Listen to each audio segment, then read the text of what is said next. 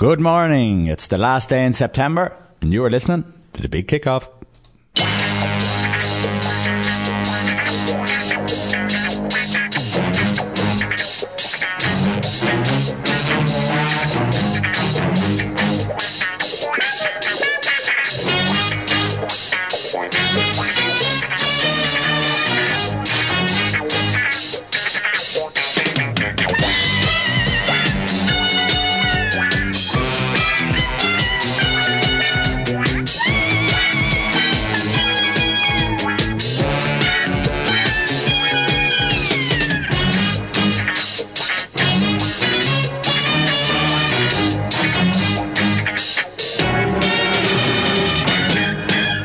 What date is it, Shannon?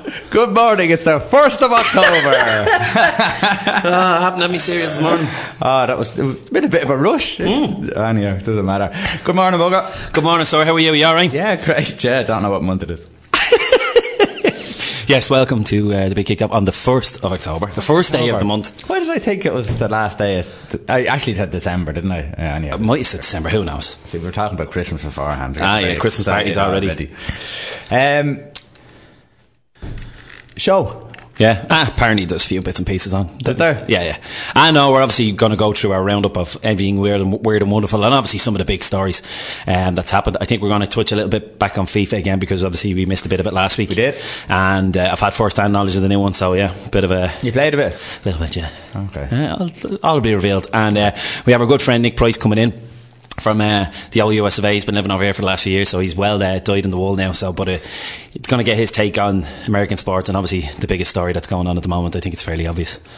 So there's no need to say what it is, but obviously that's going to be some of what we're going to get onto. I'm looking forward to that, because last week I started watching Red Zone. Yeah, as we talked about, and I really got into it, again. And I used to love it when I was younger. But, of course. And now I'm obviously to the show you have to, look into every sport. But it was exciting. Yeah. It goes to show you how important mainstream TV is for any sport. Yeah. Obviously BBC are starting to show it again. So I think that's why there's a bit more knowledge of... Because Channel 4 used to. Channel 4 used to, but now, and of course it's on straight after Match of the Day, which is brilliant. Yeah. And it's a half an hour show. Lads are brilliant. Fairly to the point, and it's obvious, and there's more shows on, but having it after... Is that on a Sunday? Or? No, that was last night. Just a half an hour show straight after Match of the Day. Now it was more like a review of the Thursday night game, because there's a Thursday night, and that's what it was. And then I think they might be on today or Monday. I can't remember the exact listings, but yeah, Mark Chapman with the two boys, and it's very good. Well worth a watch. Okay, I think we'll play a song. What song have we got? We're going to go with Irish as usual, and this is Hermitage Green with Jenny.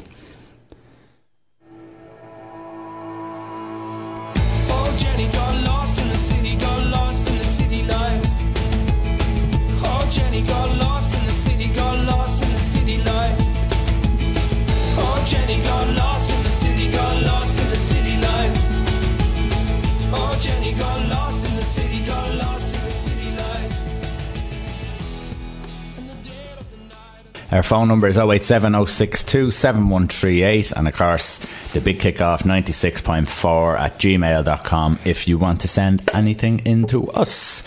David, news. Barcelona for the Premier League. Okay. Yeah. Hold on, let me see. What's this about? Barcelona for the Premier League. It's a great rumour story that's got absolutely no relevance, but it was worth to watch. Catalans. The great furore that's going on in Spain at the moment for the vote for independence, and now of course it's been banned because it's against the constitution, this, that and the other. Armies are storming schools and destroying ballot papers, this, that and the other, but people are going, we don't care, we want to vote, blah blah blah blah. But anyway, one of the permutations, the fear factor that the Spanish government tried to do a couple of weeks ago, going like, Barcelona are going to be out of the Spanish league if you go ahead with this and if they vote for it, and they were thinking, that'll be enough, everyone will vote no. Yeah. But obviously they've had to look in the background of potential, where would they go if they're out. So of course there's the great Premier League rumour of Barcelona Premier League win in the next few years. But you know what, when you really think about it, it's not out of realms of possibility. Like, sure, if they're very strong about it over there, the Catalan thing, aren't they? Yeah. So it's massive. But now it's against the constitution. It's blah blah blah blah. Like, it's stuff that I'm only discovering now. They basically said it's not happening today. It shouldn't go ahead. People are still saying, well, we're still going to go ahead with it anyway. But basically it's against the Constitution and this, that and the other, blah, blah, blah. More detailed experts will tell you the exact story. But yeah, it's got a bit messy out there. But they've used that as the fear factor, but they have genuinely had to look in the background on the off chance that something crazy happened. Because let's face it, like... Scotland were going to be independent and they didn't, and of course Trump was never going to be a president, and then he is. So strange things happen. Yeah. So interesting, but it wouldn't feel right. It's literally just something for us to talk about for a minute or two. It's not something that's really going to be realistic. You know, if anything, the European leagues or the Champions League might get a bit of a spruce up, where it's a bit more of a thing like that, or the big clubs eventually might kind of imagine Barcelona. That's potentially what would Celtic away to Stoke in November. Could you imagine? Will Messi be good in November in Stoke? Barcelona 7, Stoke now. And the answer is yes, he will be. That's cleared that one up. Yeah. So no, it's only a little one. So it's nothing to go into detail, but it was just a bit funny. Could you imagine in a weird world where you could say that during the week, Ireland won the rights. They won the chance for the qualifying for 2020. Yes. The draw. They're doing the draw. So they won that. That's it. In December 2018. The draw for the European Championships is being held in Dublin. Just for the qualifiers, yeah. In what's that centre called? The one that looks like the can. Oh, the National Convention Centre. Yeah. So that's where it's going to be held. Very good. The date, does it mean anything to you then? Well, what is the date? The first. Why is it an odd date? The 1st 2018 of December. December 2018. When does the qualifying normally start? Actually, September. August, September 2018 usually. Oh, this is the new Euro Nations League and all this kind of... Yeah. Okay. So I started looking into the Nations Please, because I know bits of it, but I'd be winging it now. Is there 4 leagues or something? There's 4 leagues. And the top boys are in the top league. Take it over from there. It's League A, League B, League C, League D. The top boys are in League A. Yeah. It goes over, obviously it goes down to D will be Kosovo and Faroe Islands. Yes, yeah. Which is good for them. Everyone playing like for like and whatever. Playing like for like. So these take over the qualifying, the games that would have been from September to October or November. Yeah. And also June. That date there. So that's your kind of Nations League thing. But it'll be over a 2-year period, so the League Nation champions won't be named till 2 years' time. Yeah. You know? But the problem is that teams from League A will qualify before the 1st of December 2018, before the draw. So some teams, you will have played a certain amount of games, and some teams will have qualified already. But they will qualify. Oh, this is typical UEFA plain language, isn't it? Yeah, and then there's a qualifying then for the rest. And then there's a separate qualifying after this league thing. Right? But listen, they have League A, League B, League C and League D. Yeah. Each one is going to have qualifiers. So your San Marins and Faroe Islands are going to go, Jesus, we get our finger out. So this is something that... Start scouting some Brazilians for 4 years' time. This is something... They did a simulation. Yeah. Right, and they were saying, right, listen, using the league situation, and say who is a normal regular team. Well, let's say Finland. And Finland were the last team in say League C. Yeah. So it would be in there, or in League C, they were in around to relegate themselves, to lose games, relegate themselves. Football is the masters of the grey area. Yeah, and so they ran simulations on Finland, and if they were in League C, and if they were in League D, and they do everything, Belarus go up and all that stuff. But if they League C, they would qualify 1,426 times out of 10,000. Right. But nearly 10 to 1. They doubled 3,049 if they were in League D, their chances. Okay. So what's going to happen is that if you have Finland and they want to get relegated, excuse me, is there going to be rules that you can't play your under 19s or you can't play your under 21s. Your full strength squad and all that kind of crack. Yeah. So they've created, and it's a separate tournament in itself as well. Can't you? There is a league playoffs for a one-off trophy. It's a separate tournament. There's trophies involved, but there's qualification in it as well. But not in, am I right in saying there's playoffs after it as well? So you're not just completely qualifying from the league. Is there not? No. I read something and I just thought, another day I'll read this. It's too complicated. I think if you finish at the top or the top two, you're definitely in. And then, but I think there's some more playoff. There's probably playoffs. Let's face it, this is UEFA. But the fact that they're having qualifying in December, yes, means so qualification is not really going to start till probably February, March 2019. You have 2 chances to qualify. Yeah, basically what they're doing. And Ireland at the moment are in B. Yeah, I wouldn't be surprised if they sunk to C. You know, they're well, no, because we were. It would be touch and go because we were third. Because just to confirm, would you know how many teams are in each group league? Well, divided by, because I think they split it by 52, isn't it? Yeah, but I think they split it as well. So if you're in League A, it's like 2 leagues of 6, and then you go into playoff finals for.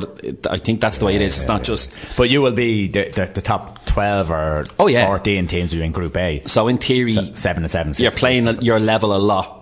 And then, and I think the winners of each league then go into a playoff thing. So the little boys can play your Spains and Germanys at some point. Maybe. I think there's something strange. Because people were complaining about it, going, look, we've no problem with this, but your San Marinos and all these going, yeah, but what about our money friendlies? Yeah. And they said, no, that actually makes sense. There is 1 or 2 friendlies where you can go and try and take on the big boys. Well, the big boys will play the smaller fries in their friendlies now because, say for England, for example, most games are going to be against your Germanys, Hollands, against the big lads. Yeah. Anyhow, 140 million eyes will probably be on Dublin in December, and we'll know a lot more about the Nations League. It'd be a bit weird not being in the European Championships and matches are going to be played in Dublin. 4 games, I think, is in Dublin? A minimum 4 games, I think there is, because I know there's group games, and I think they have one of the knockouts. Yeah, so it's all over Europe, isn't it? So. Yeah, this celebration. Yep. Anything else there, Dave? Smug United fans are back. Oh, why? Are they annoying you? A little bit. That's all I want to say. He is our back, and I tell you, I'd love it if we beat them. Here we go, it's a meltdown. Actually, that's coming up, I think, after the international break. What is? Liverpool United, so let the slagging commence. But no, listen, they're right to feel a bit smug without a shadow of a doubt. They're not just beating teams, they're beating them very well. Like defensively, Mourinho seems to have them well oiled again as usual, and they're starting to bang them in. So they have every right to be. The real big tests haven't come yet, but I still wouldn't be that nervous about them. They should be able to compete. Yeah. And it looks like the two Manchester boys are going to be battling it out this year because City looked very impressive against Chelsea yesterday. It was like a 1-0 hammering almost, so to speak. They just looked a cut above. So we'll wait and see how it goes. But they're really cranking it up a notch. But wait until you kind of take down one of the bigger trees first, and then I can tolerate listening to you. But no, credit where credit's due. They've started off nicely. Well, I think they've started off really well. If you look at United over the last 3 years, it's been. Yeah, I know Liverpool have been fainting for the last. Many years. The frustrations, years, it's unreal because it's you know that they're below what is needed. What you expect, what you used to. I'm headbutting that yoke again. Your man, was it Michael or Michael Antonio from West Ham? West Ham. Whatever. What do you think of him as a player? I thought he was a fullback. Now all of a sudden he's wing back, is he? Yeah, well that's what he was. Now all of a sudden he's pawning himself off as a goal scoring centre forward. So yeah. Nah. Well, he was on Radio 5 Live and he was talking about the setbacks he had and all that sort of stuff. Basically how hard it is to be a footballer, and he says people talk about, you know, you're in privileged position. Yeah, of course. The easy if you walked in. So we have a little clip here of him talking about. When I was around 10, 11, 12, I used to play community for Fulham. The one day I didn't go, the Fulham scouts came in. All the players that the coach says I was better than got scouted. I didn't go because I think it was a christening I went to. And then from there, I was 14, got scouted for Tottenham. Mum said no, from South London. Education comes first, because I would have got back home like 12 o'clock. I was going to say, it's a journey as well. A crazy journey, yes. My mum said, no, you can't do that. And then 16, I had to trial for. I was playing for the juniors. I had to trial for the youth team at Tooting and Mitcham because the youth team manager didn't really want to look at the junior team, so I had to go trial for them. I managed to get in. Got into the reserve team in my first year. The reserve team manager was telling the first team manager about me. He was like, nah, he's a kid. He's not going to be strong, fast, or going to be good enough. So I had to trial for the first team. Got into the first team, started playing, but then they wanted me to sign a contract. I didn't want to sign a contract. So they've kicked me out of the team. For not wanting to sign the contract? Yeah, they've kicked me out. Then I've gone to AFC Wimbledon. AFC Wimbledon didn't want to pay for my registration fee. £7. You are kidding? Are you serious? So I've gone back to Mitcham. But also, actually, I went to QPR on a 6 weeks trial before I went to Mitcham. Unbelievable. I was there for 6 weeks. I passed every fitness test. I did everything I needed to do. Then they've gone, this reserve game, this is a game where it's important. You need to, like, if you do well higher, then you could get signed. Scored one and set one up. They've come back to me and said, you didn't put enough crosses in. No. Wow. I went to Brentford as well. I went to Brentford after QPR released me.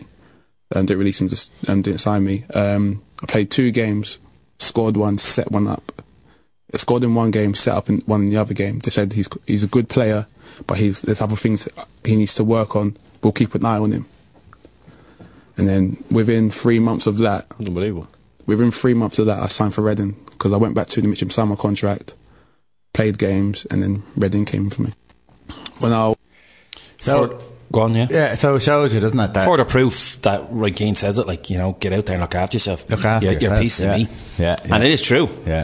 Reading that Secret Footballer book and everything else, you are a piece of me. There's a new Secret Footballer book out. Secret obsessed. Footballer on tour. Oh yeah, what they get up to in the summer. Yeah. It's interesting. Oh yeah. But doesn't that show you that players just don't give up, no matter how many knockbacks you get? If you're determined, don't give up. Just keep playing, and you might even make your break as late as 24, 25. Yeah. And it's opinions, really. Yeah. You know, and these scouts, as we know a little bit, they're just like you and me. It could be me and you standing on that field. I'm not saying I'm any better than anyone else, but I'm there representing the club going, I don't fancy him. Why? It could be something as simple, and they won't say it to you, but it could be something, they look at him and go, oh, look, his built, I don't like him. And they just don't like him from the get-go, and the game hasn't even started. It's a mad world, and it is what it is. It is a cattle market, and it's a sad world when it's like that, but he's a good pro, and it's obvious he's a good pro, but look how much... They say players have all the power, but it's a bit of both, isn't it, really?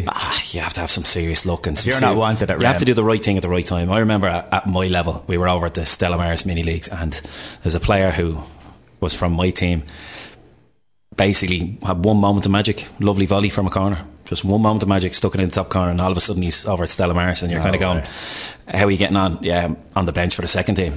And he's gone because they got him up trained and realised. But it just goes to show you do that with one moment of magic, I will give him a go. But at the same time, they made their opinion of him literally probably within the first training session when he went up, and then he was rotting away for a year, and he's back playing with us then the year after. Okay, I think we will go for a break. I think that I'll keep loving you way past 65. We made a language for us two, we don't need to describe.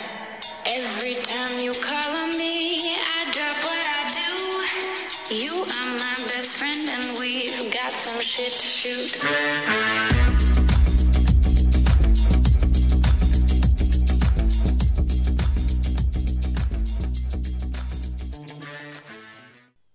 And that's Sophie Tucker, best friend from FIFA 18. That was the best rush back to the microphone I've seen in ages, and I couldn't hold it in. It sounded great, and then you had to do that. All right, go on. You did it so well, but I had to lose it. Sorry about that. Anyhow, listen, Paul Kimmage, Luke Fitzgerald. Did you listen to hear about it? I love Paul Kimmage, but a bit of this one is like, is it just to get a bit of attention? Because who cares? I really don't get why he's having a go at him. Does he not like him? Is it something? Is it a personal thing and he's trying to bring it to the fore? I just don't get it. Anyway, for people who mightn't have heard, Paul Kimmage has had a go at Dublin manager Jim Gavin. Sorry, Jim Gavin. He said, I think he said he acted disgracefully after the game. Yeah. Paul said, "Is winning the only thing? If it is, give me the losers, because I'm not interested in that. I'm not interested in guys who go out and cheat and act disgracefully like that." So what he was talking about was he felt that after Dublin scored the point that won the game eventually, that they slowed the game down, used different tactics. But surely that's not part of it? Sure, in cycling there's tactics as well. That's part of the game. Football, bring the ball into the corner, slowing it down. Yeah, exactly. That's the way it's always been. But he was kind of having a bit of a go at his personality as well, that he doesn't show enough, and what's the point? And it was a bit of a strange one. Yeah. It said, following Dean Rock's free kick, Dublin players slowed the game down and felt that some unsavoury tactics were employed. However, many keen fans of Gaelic football feel the Dubs didn't get enough credit for their on-field efforts after becoming the first team to get 3 in a row since the 80s. Then, former rugby star Luke Fitzgerald took to Twitter to air his disagreement with Kimmage on the issue of calling them basically cheats. So cheating, right, I can see what's happening here. Paul Kimmage was rooting for Mayo. And when Dublin scored that point, he felt, go and play the game, don't be. But as you said, tactically in cycling or anything like that, or any sport, see it through. Yeah, and that's how Dublin see it through. So Luke Fitzgerald put on Twitter, at Paul Kimmage, didn't you take amphetamines before a few races, or do I have that wrong? So all of a sudden, that kind of red rag to a bull. Did, and a fella called Davy Smith then wrote back to him saying, and he revealed that despite never being caught, hence speaks from a position of greater integrity than a huge percentage of ex-dopers. Luke Fitzgerald got back, you think it's okay for this guy to call Dublin footballers cheats, sick of him bullying people for no reason? And then Kimmage was quick to respond with, keyboard warrior. Okay, so correct. So then they met face to face. So then they met face to face. And here we have it. I think you're an unbelievably brave journalist for what you went through. I've got to say that. I think you're a dog with a bone with that stuff. You're the right man to try and clean up the sport. Unbelievably brave. Hold on. I'm a bully. I bully people in no response. Paul, could you let me finish, please? I let you. Hang on, Paul. I can't stay Paul, quiet. excuse me. I'm bitter. Paul, let Luke let me have it. I think all this work is fantastic. What do I stand for? I think cleaning up sports and getting doping out of sports is a great. Let me finish, please. I completely agree with you. I want a clean sport as well. I want a clean sport. So explain the issue you had then. My issue is that, and to go back to the original point, is I have a problem with you calling a bunch of guys cheats. When have you cheated in sport? Have you cheated? Well, I think it's perfectly obvious. Perfectly obvious. So you're saying you have? Is that what you're saying? Perfectly obvious that I have. And I suppose the point you're making about it being for 3 weeks, do you think that's okay then? Did I say it was okay? Have I ever tried to excuse what I did? You haven't read that, so I'll let you read it and come back to me if you want to ask me again. But, but cheat is an emotive word, Paul. Do you regret using it in the context of the Dublin? No, cheat is not an emotive word. Cheat is a fact. That's what happened on Sunday. That's what happened Sunday. Now, I'm going. Hold on a second. One Do you think point. in a team sport, One point. Okay. I asked you where you stand. Okay, and I'm going to address cheating now with some questions for you about cheating because you've asked some of me. I asked you where you stand in your year on this podcast, and we only just started the podcast. In interviews you've done in your year of retirement. Let's put it like that. In your year of retirement, you did something that I really, really admired. I wish I could say it was multiple times, but it was one time. And the one thing you did I really admired was when you stood up and made a very valid point about the residency rules and how unfair they were. Paul, like I said, okay? I think we've got a lot more in common than you think. So this is what I want you to tell me, Luke. We both stand up for the same thing, but you do it because you believe it's the right thing. And how do I do it? Because it's bitter. Why am I bitter if we both stand up for the same thing? Why do you attribute bitterness to me for the same point? You say I've tried to court controversy. I've just produced 5 years and 5 months of legal documents. You think that's fun? You think I do that for fun? You think I get kicks out of that? You think I get kicks out of my best friend going to the evening press in 1990. I absolutely You do think not. you got kicks out of the abuse, and you wonder why I'm angry. 2 days ago, you're calling me bitter. I didn't call you bitter 2 days ago. Well, you called me bitter in February. 2 days ago, you called me a mouth, a bully. Yes or no, a bully? Look at you now, you're yes or raising no, a your bully. voice. So if someone called you And that, you're you don't get angry about it. Listen, Paul, we're looking to have a debate here, a discussion. No, I'm holding you account. That's I'm fine. holding you You can to do account. that in lots of ways, and you can I'm holding you to account for what you said about me. And you're listen. So obviously it goes on for a hell of a lot longer. It's in the Left Wing podcast. But I still don't get to. It was a waste point. of 5 minutes there listening to that with them two. Like, they never got to the point. Because he was like, he was nervous, Luke Fitzgerald, because he has to say face to face now. Yeah. So just say exactly what it was. I didn't appreciate it. Yeah. Why didn't he close it? Keep it simple. Keep the language simple. It was like, I think you're great. I think you're this. But, you shouldn't have done that. Hey, you calling me that? Yeah, Paul Kimmage struggled a little bit. A little bit, yeah, because he didn't want to admit that he cheated. No, he didn't want to. He wants it's perfectly obvious. He wants to call everyone else a cheat. But doesn't. No, Now, in this one fairness it's a to him, bit- he has opened up in all his thing. He's opened up that cycling thing. Yeah. And brilliant. This one's a bit of a strange one, but you don't have to agree with everything he says. I still like him. I still like his opinion. But this one's a bit much. But you can't say the Dublin. And again, it's not. It doesn't eat away at me or anything about the Dublin team. But you can't turn around and call the Dublin players cheats if they're going through legally in a game. They go through the motions to see off the game to win an All-Ireland final. Would he have said it if it was the opposite way around with Mayo? Yeah. He'd probably sit here and say, yes, he would. Yeah. But I don't believe that. Potentially, yeah. Without a shadow of a doubt. Anyhow. Speaking of GAA, there's a new hurling format for the Championship for the next 3 years, starting next season. I just glanced at that last night. The Leinster and Munster Championship, 5 teams, round robin, play 4 games, 2 home, 2 away, and the top 2 will then go into the Leinster or Munster finals respectively, and the runners up then will go into the quarterfinals. Now, the winners will go straight into the semi-finals. The runners up will go into the quarterfinals. Now, the other people in the championship, is that it? It's done for them? I'm not sure. Do they go into a back door? I genuinely don't know. Of course, some people are thinking, right, grand, more game time. Munster Championship is going to be seriously competitive, having all the boys playing each other. Same with Leinster, this, that and the other. Why not? But of course, they're already out. I think Ger Loughnane declared he's already saying it's going to destroy the game. As I said, it's only out. But of course, there is always going to be people who are going to stand up against change. But why not? Give it a go. See what happens. Hurling is an incredible game, and it is our best game, but not enough people are playing it, and that's why this probably has to happen. So Clare are going to be taking on Cork, Waterford, Limerick and Tipperary, I presume. They're the 5. It's a bit like... They're great games. Like we were talking to Paul Casey there a couple of weeks ago, and we talked about the format for football, what way it should be. I think it does need to be shook up in all, maybe even in the camogie and hurling. Tradition's great, but sometimes you have to evolve, and I think this is part of I don't know if this is the answer, but it's certainly part of the start of an evolution of the format of what way it's played, because again, the lesser teams need to play more games to raise their level, to have a more competitive championship. Because especially, like, say, Carlow, for example, forever living in the shadow of Kilkenny, like, having these sub-championships and B-championships, like, that lure them back into it, because I'm sure they play hurling in Kilkenny, or in Carlow, because it's such a popular sport across the border, and a lot of them probably live and work in Kilkenny as well. So I'm not just using them as an example, but you need to lure it out, because it is our best game by a mile, and more of it the merrier. And you're talking like Munster, jeez, all 5 of them teams that I mentioned, they're serious matches. And then say Waterford and Cork have an absolute barnstorm in the group stage, and then they're the top 2 and they have to go again in the final.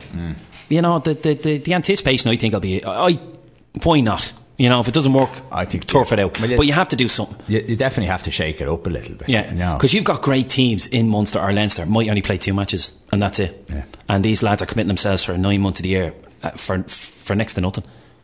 Like, as in playing wise. And you're missing out on so many great matches. Yeah. One of the reasons why the Champions League format is the way it is so people can see the big teams play each other more often. Correct. To see those matchups, to see, obviously, the Neymars versus Ronaldos, or, great defenders against great strikers and stuff like that, midfielders, great midfielders. Yeah. If it was just a basic knockout competition, you may never see them get... Fact. You know, you may never see Like Bayern and PSG there the other day. Yeah. We got to see two of the juggernauts, and PSG looked ridiculously impressive. Yeah. And all of a sudden everyone's going, Jesus, can they do it? So the hurling and the football, they need that. They need to see those matchups happen all the time, don't they? Absolutely. Yeah, I'll be 100% behind that.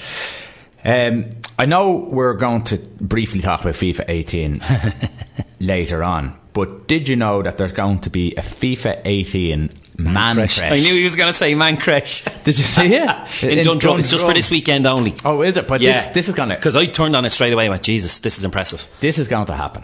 It's going to happen more as a permanent. This is a taster, potentially. Come on, lads. There is nothing worse. A man cave in every shopping centre. When you go out shopping and you're walking around, and you're yeah, it's lovely, love. Yeah. And you look across about 6 aisles away, and there's a fella looking back at you, the exact same as you, sitting in that seat in the clothes shop, going with the phone in the hand, going, she's going to go back to that first shop. I know she is. She's going to go back to that. I told you.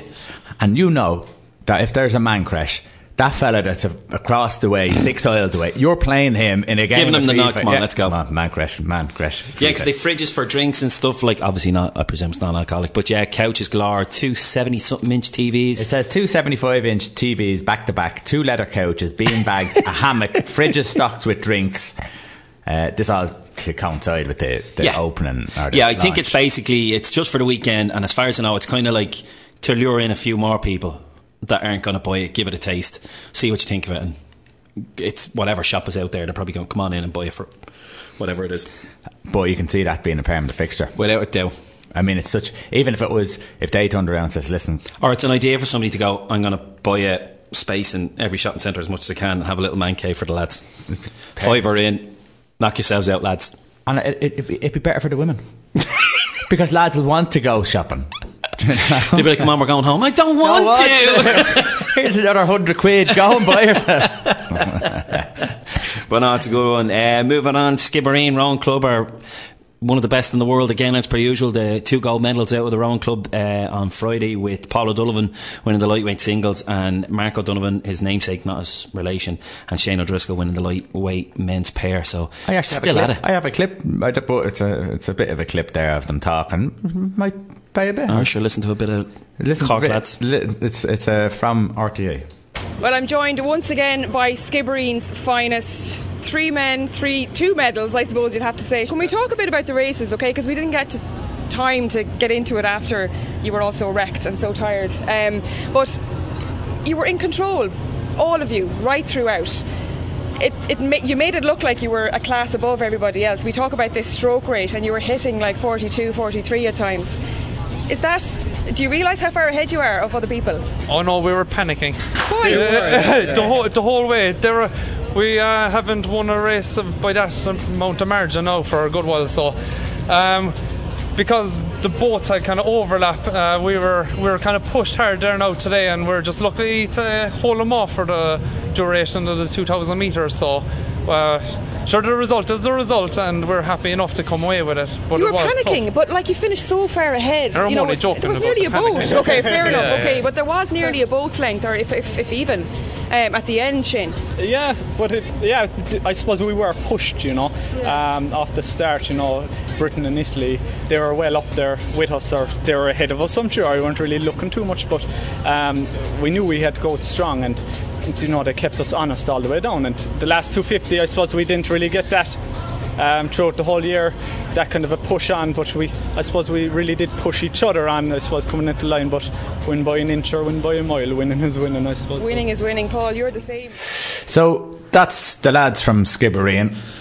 What gives them that extra little bit, I suppose? No idea. Like, obviously a competitive club, but I watched a bit of a documentary last year, but they're all down there all the time, and that's where they train most of the time, and they're obviously inspiring. They've hundreds.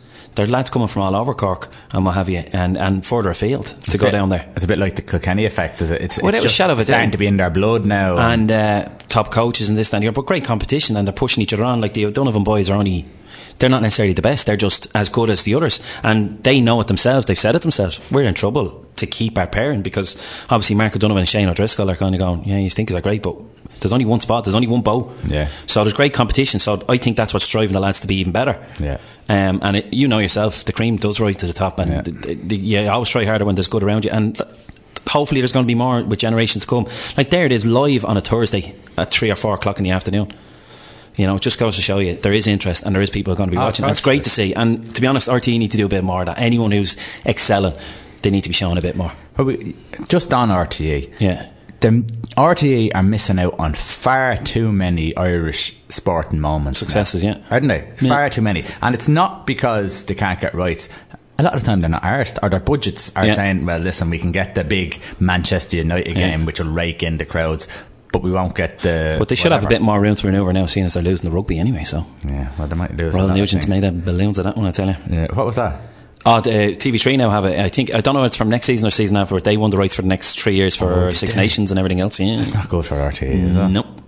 Absolutely not. Just a quick one on the South African teams coming into the Pro 14, and everyone's like, oh, should it? It's really proven to be an absolute disaster. Why? Ospreys hooker Scott Baldwin missed their defeat to the Cheetahs yesterday because he was bitten by a lion. What? On a reserve. They went on a bit of a trip during the week to a reserve, and he put his hand through the fence to pet the lion, and let's just say he came out worse for wear. So he missed the game. It came out after the match. The coach eventually admitted to it. I think it's because they were beaten and he probably wanted to take the light off them, and they were beaten, I think it was 44-25 or something like that. And yes, why would you stick your hand into a lion? There's a video now.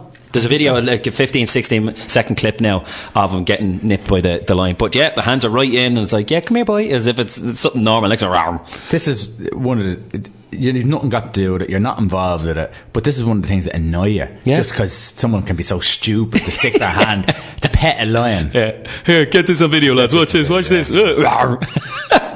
So yeah, he missed the game yesterday against the Cheetahs, and so there you go. So you never know. I don't think they'll be back. It's a death trap. Don't go to South Africa. Could you imagine? That's classic. We'll go to some ads.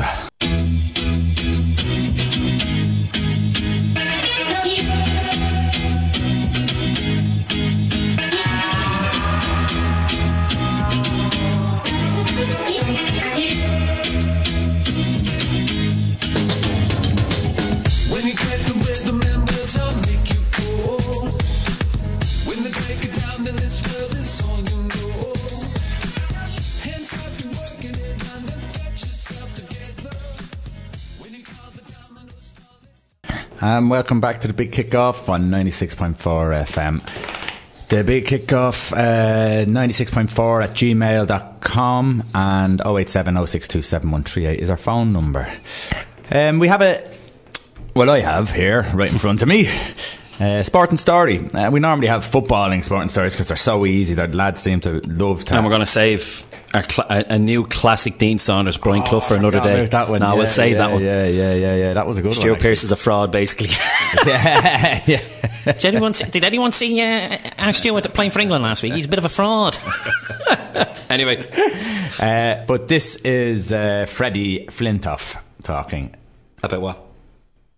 About cricket and just cricket. Weight loss. Oh. As you know, when I was younger, I was a big lad. As a big lad, and in the dressing room was another big lad, Darren Goff. So the two of us were always talking about how we're going to lose weight. We always wanted a quick fix. We didn't want to do it properly. We wanted quick fixes. We wanted to wake up the next day and we're 3 stone lighter. So we try out, and then we got wind of these. They're called Xenical. Right, they're these tablets which you get prescribed by your doctor for weight loss. And the idea behind these Xenical, what they do is they're meant to teach you to eat better. So you take a Xenical, and then it breaks down the fat in your food. Mm-hmm. So then the fat comes out your bottom, mm-hmm. Right? Yep. So what it's meant to do is the better you eat, the less comes out. But we thought, oh, no. We can eat whatever we want. Yeah. So we're playing. We've been out the night before for a big meal and a few drinks, and we're playing a one-day international at Lords the next day. We've won the toss, we're batting. So me and Goffey have had a big breakfast, full English, and we've had a Xenical. Right? So I'm sat there, right? And the problem with these Xenicals is that you're not sure if you're trumping or it's going to come out. So me and Goffey, right, we're there, so I've had it. I'm next into bat, I'm batting 5. We've lost a couple of quick wickets. So Alex Stewart goes in, number 4. He's taking guard. I'm next in, I'm fully kitted up. I got my blue kit on, I got my pads on, I'm all good to go. I'm revving myself up. I don't know if it was nerves or what I'd eaten. I needed a little trump. So I thought, I'll just ease one out here. Oh no. Oh no. So I've trumped and it's all come out, right? So I'm sat there and I'm thinking, what do I do? I'm at the home of cricket here. I'm sat on the Lord's balcony and I've soiled myself, right? But if Alex Stewart's out, I've got to go on bat. So I had to make a split decision, split call. I've got to get changed, I've got to have a shower, I've got to wash myself. So all of a sudden, I went into the sink in the corner of the dressing room, filled it with water, whipped all my clothes off. Alex Stewart's taking his first ball. I'm watching, sat in the sink, and he's thinking, don't get out. So he gets through his first ball, so I've got myself clean, I put all my kit on, all kit's gone on. I kid you not, just as I've got everything back together, he's out. I've just pulled my trolleys back up, I've got my thigh pads on, and I'm walking out to bat at Wards. Got rid of the tablets after that. That's a lesson for everyone. Who else was it? I think it was David Batty. I think David Batty did something similar. Had he? Yeah, and he used to wear contacts, so his excuse, he realised what happened, and halfway through the game for Leeds, and in the all-white as well, so you can imagine. So he did the whole, grabbed his eye and just ran straight down the tunnel and just shouted at the video, 1 sec, problem with me, I'll be out in 2, just give me 2 1. Went out and changed himself. Did the business. Ran back in, but he scored that day as well after. Oh, did he? See? But yeah, that reminds me. Will we go to a song? If you want to go to a song, that's no problem. Yeah. You have to fill in because we have to open the door. That's exactly what it is. So we've got a bit of bit of Stereophonics, bit of Bruce Springsteen, I think, have we? I suppose, yeah. Why not? Like, you know, we're stereotypical. We're going to go full obvious on all this anyway. But this is Bruce Springsteen with The Obvious with Nick Price coming up any minute now.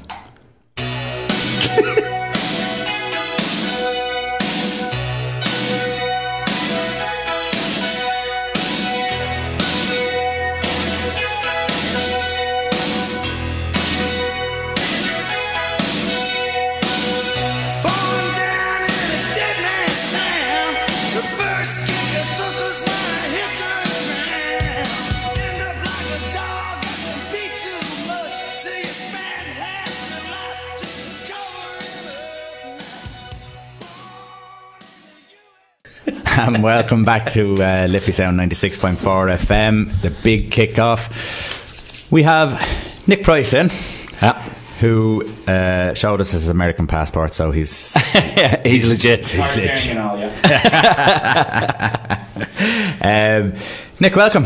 Hi, yeah. Great. Glad to be here, yeah. So we're going to talk about American sports, something that I suppose we've only... Yeah, like it's... I know little bits, but it's very hard to kind of really go into detail without just reading, obviously, off the internet and stuff and trying to harbour opinions and stuff like that. But yeah, we touch on it, but it's usually some of the weird and wonderful things that happen, especially in the summer, as you know, with the NFL. It's brilliant in the summer because the lads get up to all sorts. Yeah. You know, they really do. Yeah. Most prisons are kind of lined with a few of them for a few days. But that's about the height of all we've ever really done. Like, well, we obviously mentioned stuff, so we said, right, we need a guy. Yeah. And I think we've got the guy. We'll see about that, I suppose. So how's things with you, Nick, anyway? Yeah, good. So how long have you been in Ireland now? It's been just over 6 years now. Yeah. Any reason? Was it love? It's always a woman, isn't it? You know, you always bring over, yeah. We know her well. I used to go to school with her. Yeah. But obviously, you're a sports fan. Yeah. What's your biggest love, though? In baseball would be my biggest love, yeah. And you're wearing a Bears top today, so unfortunately, yeah. It's not. Cubs are looking sweet for the playoffs. Cubs looking real good. Well, they're obviously clinched the playoffs. Real good, yeah. We're just it starts. First Cubs game for the playoffs, I think, is Friday. Right. So we start the month where I don't get any sleep ever because that's one of the questions I was going to say. Obviously, with American sports, a lot of them may be in the middle of the night. Yeah. How tough is it for you to get into work the next day when you're watching stuff till 3 and 4 in the morning?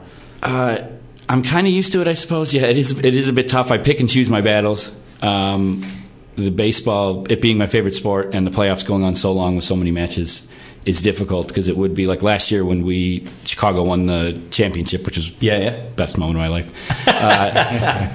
Course was broken. It would have been. I would get home from work every day 6, 7, eat dinner, go to bed, get up at 2. Probably stay up through the night. Then that's what I was going to say. The match might not end till 5 a.m. That's what I was going to say. There's probably games where you end up just go to work, getting changed and going straight to work, and then it could be 4 days a week or something like that. So it was a bit. last October and in November, that's literally all. You could ask, take some time what off. did you do? A few days I think I took off, but yeah, pretty much if you asked what did you do in October, I just watched baseball and I went to work. Yeah, because like how many years is it again? Because we touched on courses in probably our first episode. Right, yeah, started yeah. GA Championship season, and of course Mayo, of course, so you probably know over the last few years. Yeah. As much as I feel bad for him, but was still cheering the Dubs the week before last or whenever. So how long was it? It was 108 years. Yeah. So there'd be loads of jokes people making about how before we now won it. Oh, there was an Ottoman Empire the last time they won, and all this kind of thing. So, yeah. And was the Cubs the course of the GOAT? No. Yeah, it was. That was the GOAT. Yeah, that was the GOAT. It was in the 40s, the previous last time they made the championship. They lost it then, but there was a guy tried to bring his goat into the stadium, as you do. Standard goat. That's what you do. And was turned away for some weird reason. I don't know who does that. And then so he was some kind of gypsy or something. And he cursed him for, "You're never going to win a championship because you didn't let my goat. You didn't let my goat in the park." I love course stories. But they can't be broken. So Mayo someday. We'll be dead, but someday. Yeah, they were actually talking about the last fella who's still alive, or the last two. I think there's two still going strong. Still alive. Because I know it must be terrible though if you're a Mayo and you're thinking about, God, do they want these people to die? They're the last people who won it for them. But some crazed fan is going to go, "I'm taking them out. I'm taking them out." Because a reputable betting establishment rhymes with Maddie Shower had a billboard outside Wrigley Field, I think at the start of the season. Yes. Hey, Eddie Tips, solid Mayo fans. You know? So that's great, that went well. But obviously, I suppose we have to kick off with taking the knee, huh? Yeah. I was saying to you off air, it's unfortunate that it's kind of a grim week for American sports, particularly the NFL. I suppose I prefer kind of funnier stories, but absolutely. That's been the biggest sports story and really one of the biggest stories in the States anyway, in the country, and even all week. National news, not just sports news. It goes to show you the impact that sports has really on the mainstream. It does, you don't mess with sports really is kind of how it's been. So it's the country is already quite divided with the whole Trump thing and politics and all that. Incredibly divisive. How did it kick off, Nick? What was the starting point for that? So there's a player, Colin Kaepernick, who he's a free agent now. We'll get to that in a minute anyway. He's not playing at the moment. But he, last season, started sitting for the national anthem for a couple of games in protest of racial inequality and the way a lot of police officers seemingly were shooting black people and all this kind of thing. To kind of protest that and spread a bit of awareness.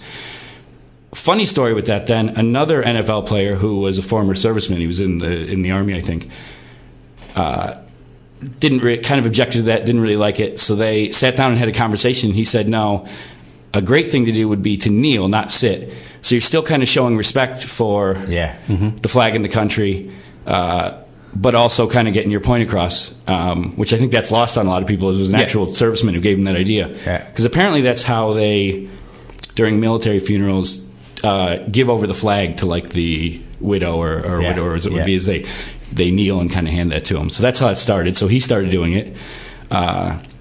Very quickly, and I'm not sure why, it turned into being about the military and being about hating America and all this. He's protesting an issue. It has nothing to do with the military, as far as I could tell. So I don't know why it's turned into this. You're for the military or you're against the military kind of thing. So that just built up steam all through last season. And now he's in the wilderness now, isn't he? Yeah. Now, in a bit of fairness to the league and the owners, playing with the Giants last year, they were a terrible team. It's not all on him, but they went 2-14 or something like that. If he was Tom Brady, he'd still be in the league. Yeah, sure. But I do think to a point he's kind of being blacklisted or blackballed a bit out of the league. Are you allowed to say that? Yeah, blacklisted, blackball. Yeah. That's getting very PC here. That's cool. We're playing with minefield here. Yeah, no, that's cool. Because I was going to say black sheep, but I was like, oh, that's racist. I can't. Can I? It's fluffy sheep. Do you ever hear they teach them now in play school, ba fluffy sheep. You're not allowed to say black sheep anymore. Seriously? Swear to God, yeah. Okay. Yeah. So he's been fluffy listed. Yeah. So in that happening, really all it did was just pick up steam for the movement kind of. And now loads of players started doing it earlier this season, and then last week Trump came out with a statement calling them sons of figure out the rest SOBs, of it. And that just made it worse. So now you have entire teams staying in the tunnel and not even coming out for it and all that. So it really is I think the best. It's funny how it is. People are always giving out about Trump, but I think the best thing for the whole thing was actually Trump speaking out, because now people are more defiant about it. The actual disliking of Trump has probably helped this progress a bit. It has, and I guess it, in a good ways, helped the discussion move along. But it's also kind of watered it down, where now everyone's talking about, we're kneeling for unity and we're kneeling for this and this, but that's not what it was really about to begin with. I mean, I guess either way, I guess the discussion's a good thing, but it's kind of overshadowed everything to do with the NFL the last few weeks, or really the whole season. Well, there's a lot of things about national anthems going on, obviously, with that, but we've had a few different incidents, haven't we, that have probably disgraced the national anthem. I think they're more disrespectful than taking a knee, and you can probably guess one or two, but I think we'll go with the legend that is Carl Lewis first. There's Carl. Dirty Harry said in one of his movies that a man's got to know his limitations. Carl Lewis apparently didn't see the movie. If his rendition of the Star-Spangled Banner prior to the Nets-Bulls game last night is any indication, as a public service, we present now only excerpts. Ladies and gentlemen, our national anthem. All right, are we all ready? Here we go.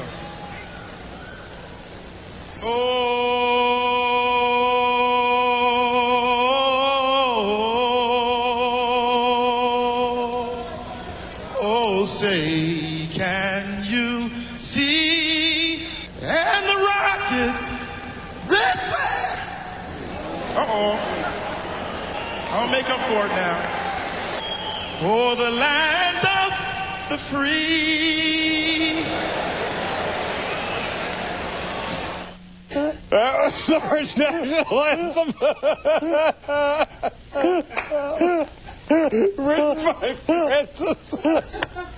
Written by Francis Scott off-key. Those were last night's lowlights. They were last night's highlights.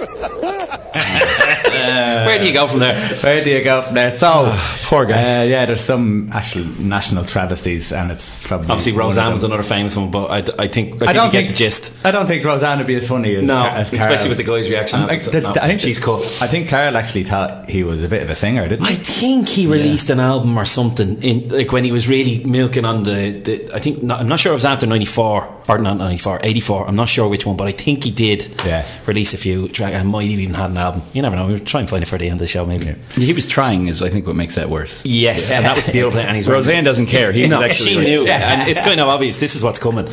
Well, if obviously people can't see the clip, but if you see everyone else knows. Jordan is in it. I presume it was a Bulls game, and you can tell who they were. Could you any idea who they were playing? I couldn't tell. No, he was wearing the white shirt. Zip over the top, tracksuit over the top, trying to hold it in, because they know that actually he's trying his hardest. And this is he's and then proud. I'll make it better. So listen, American football's on now at the moment. So can you give us, and it's for people who don't really touch on American football, maybe they will after this have a little look at it. In American football, who's the top four? Say, we'll relate it to, say, Premier League. Who's the top four? Who's, vying for that mid-table spot, and who's down the bottom, or also runs nearly all the time, or what way does it work? It's still a bit early in the season, so there's always a bit of kind of feeling it out. But certainly the Patriots are kind of perennial favourites always. Brady, even though he's 75 years old or whatever, they're still probably always going to be in the mix. Belichick, who's the coach of the Patriots, is a genius, so they're always kind of be there. I wouldn't be surprised if they were one of the Super Bowl favourites. The Atlanta Falcons, who were in the Super Bowl last year, are they three wins in a row, or is it 4 wins in a row? I think they have. For the Falcons are 3-0 at the moment.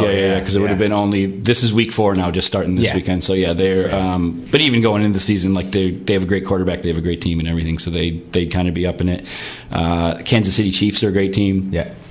And then maybe if I had to pick a fourth, Green Bay Packers. Unfortunately, they're kind of my arch rivals, but have to give credit where it's due, I suppose. So that's it. Plus, obviously, I love Green Bay in the sense that I love when they make the playoffs, and if they get a home tie, because it's always like minus 20. Oh yeah, it's freezing. I think that's half of why they're so successful at that time of year, because it just looks ridiculous. And do you know what I love? I love the fact that they just play the game anyhow. It's just sweep it aside, and if that was there's only one game I think got called off in the last year or two. I think it was a Patriots game, but they had this conveyor belt on every stairs in the stand, and they're just shoveling the snow onto the conveyor belt, down onto the pitch, and then shifting out. And I don't know if they made it or not, but I was like, that's impressive. It has to be really, really bad. Yeah. Either so much snow that you can't even see, or if there's like lightning or some kind of hurricane or something, obviously they might have to. But there's a certain kind of madness in Green Bay to have a stadium without a roof. Yeah. Most of the other ones around the northern parts of the country kind of have. Chicago doesn't, but we're that tiny bit. It's not as terrible and we're not in the playoffs that often anyway. But it is. It's all, and maybe it's the whole historical thing, and I think it is that intimidating factor going, we're going to Green Bay in January, this is not going to be good. It's not good at all. And they're crazy fans, aren't they? Especially in other playoffs with their little cheese hats and everything else. Did they actually make cheese? Yeah, it would be very famous. That would be Wisconsin in general. The state where Green Bay's in would be cheese country. So I'll give them that. The cheese is pretty good. Right, we won't dilly dally on Packers. Right, we'll obviously not bring up the Packers again. Okay, unless it's bad news. For me, we used to watch, and we were talking about it there earlier on, American football on Channel 4, and at the time when we were kids, this is back in the 80s, they had some sort of magazine where each week you would open a packet or something, and you would have a helmet. In American football, and I used to have a sticker on it, so I used to collect them all. Yeah. And I loved that, it was the Cleveland Browns and all that sort of stuff. But New York Jets, I don't know, it's green, maybe it's because of Ireland. I always had a fondness for New York Jets. But they're useless. They're terrible. They're useless, aren't they? One of the worst, So I'm going to celebrate when they win it. Yeah. Some 20 years. And it can happen. When is it? I was looking back, I think it's in the 30s or something, or 50s or something like that. It's a long, long time ago since. They've only won it once, haven't they? Yeah, just once, and it would have been, it might not have even, that might have been before it was actually called the Super Bowl, because for like 30 something years it was just the NFL championship, and it was in the. Did they join championships up? Yeah, so there was two separate football leagues, which are now kind of the main two divisions they have, basically the NFC and the AFC. So those were two separate leagues kind of in the 30s, 40s, 50s, 60s, and they kind of joined up. So. The way they play, they have sort of tables, what do you call them? I suppose conferences. Yeah. But they don't necessarily play the teams in that conference. They play other teams from other conferences. Yeah, you play a bit of everyone, but within, so there's the two conferences, like I mentioned, the NFC and the AFC. Yeah. And then within those, there's North, South, East, and West divisions of 4 teams each. Okay. So in your own division, you play every team twice in a season. Okay. And then the rest of the season's made up with kind of just, I'm not sure exactly how they determine it, but I think the league tries to balance it so it's competitively, everyone has a equally difficult schedule is what they try to do anyway. Yeah, and it's obviously a lot of travelling because America's a big place. It would be, but they're all, I'm sure, fancy private jets and all that. It's not Ryanair. Yeah, no. The only kick them while they're down. Since they've started doing those London games, I think that would be the only travel that would be really brutal for teams, and normally they kind of get. Speaking of London, how realistic? Because obviously there's rumours and there's a few stories every now and then, but obviously checking out American websites a bit more for your sport news or whatever. How realistic is the potential for a London team to hit the NFL? I would have always said very unrealistic. That seems ludicrous to me. Yeah. But I guess those games always sell out. They're super successful. Yeah. In the UK in particular, but even here in other parts of Europe, it's picking up steam. People seem to like it. So I could see it happening, I guess. It could. I think... but it's not something that's quite commonly talked about in America at the moment, that it's realistic. At the moment, no. And obviously it drums up a little bit around here every October, November when the series are on. I think a big litmus test for it could be, and I doubt the NFL even knows about it, but the 2 South African teams joining the Pro, is it 14 now? Oh, jeez, yeah. That's a similar thing in terms of, that seems nuts. How are they going to actually manage that and do that? So that could be we could see how that goes and see if how feasible that might be. Yeah, because I think if it is a success with the Pro 14, they're looking to bring in the North American side as well. Oh, are they? Yeah, to make it a Pro 15. Yeah, that's in the next 2 years. They nearly want 2 in to make it worthwhile. Possibly. But I think that's what this is now, because they were ready to go. They're sussing out for 2, but they want to get into the North American market kind of ahead of the others, because it is gathering steam over America and Canada. Like, it's getting more and more popular. Like, there's ex-NFL guys who are being kind of groomed that aren't kind of making it through college to get into the sevens game because it's so open and expansive. And these guys just have pure pace, and slowly but surely they'll give them the basic rugby and then go, just do what you do and run fast. So but that's further down the line. That's another one down. That's my little nugget there, sorry. During the games, like if for the American football games, it's as much for the fans about the pre-match. Yeah, how good is tailgate? Car park. Yeah, it's a lot of fun. It really is. Yeah. How early would you go to the game?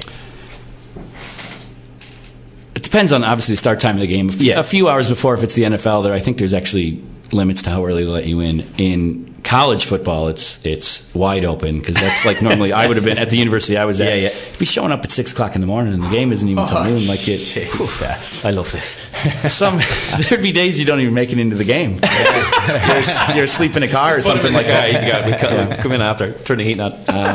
And some of these guys, it's big business. They have the big fancy grill on the back of the pickups. There'd be ones guys nearly come in with the whole RV, and they have the whole kind of like a whole bar in there and the whole setup and everything. It's awesome. big money and big pageantry. But it's a big social thing as well, I suppose. It would be, They're, like, I'd know, it wouldn't necessarily have to be women, but historically maybe I would know families that would go to the game, all go tailgating, but then maybe the mother and daughter or whatever would just stay in the truck or whatever and wouldn't actually go into the stadium for the match. And then afterwards there'd be a bit of kind of post-game tailgating as well. Yeah, sure. So you don't make a whole day of it, Awesome. So the great thing about American sports is you pretty much know what the guys earn. Yeah, everything comes out. So probably Brady, I presume, is up thereabouts. But kind of how big is the biggest contracts at the moment in American football? Would you know? I want to say it's in the 20s, 20 million a year, a season. 24, something like that. 24, 25 might be. Brady's actually not one of the highest paid guys, because he purposely, there's a salary cap to again try to balance competitiveness. So you don't have New York, LA, Chicago, whatever running away with it. You can get small market teams. So some of the big stars, particularly later in their careers when they have plenty of money, Brady's got that Giselle money anyway, so he's set. He would purposely take less money so they could build a better team around him and have a better chance to win championships. You see that happen in basketball a bit with like the Golden State Warriors, Kevin Durant. That's right. He took much less money than he could have earned on the free market. To get the rank. I mean, he's still swimming in cash, but of course. You're talking into the mid-20s anyway. Yeah, into the mid-20s would be the highest. It would be quarterbacks always, because they tend to have a long career. If you're very good, they're not getting hit as much and all that. So And the biggest pay sport, would it be basketball? Probably. It's baseball, actually. Baseball. Yeah, they make the most. If you look at it, there'd be like a Wikipedia of the top 100 highest paid athletes. Like 80 are worldwide, even, not just in America, but like 80 something over in baseball players. I remember Rodriguez's contract, this first one, that when he went to the Yankees, it was a 10-year contract for $250 million. Yeah, you see these guys. I think there's a $300 million contract. I think there's some guy cracked the $300 million mark over 9 or 10 seasons you get or something like that. Just ludicrous money. Well, I think what we'll do is we're going to go to an ad break, and then we'll come back and we might feed more into the basketball. Yeah, because that's going up soon. And the baseball. That's fine. All right. Yep.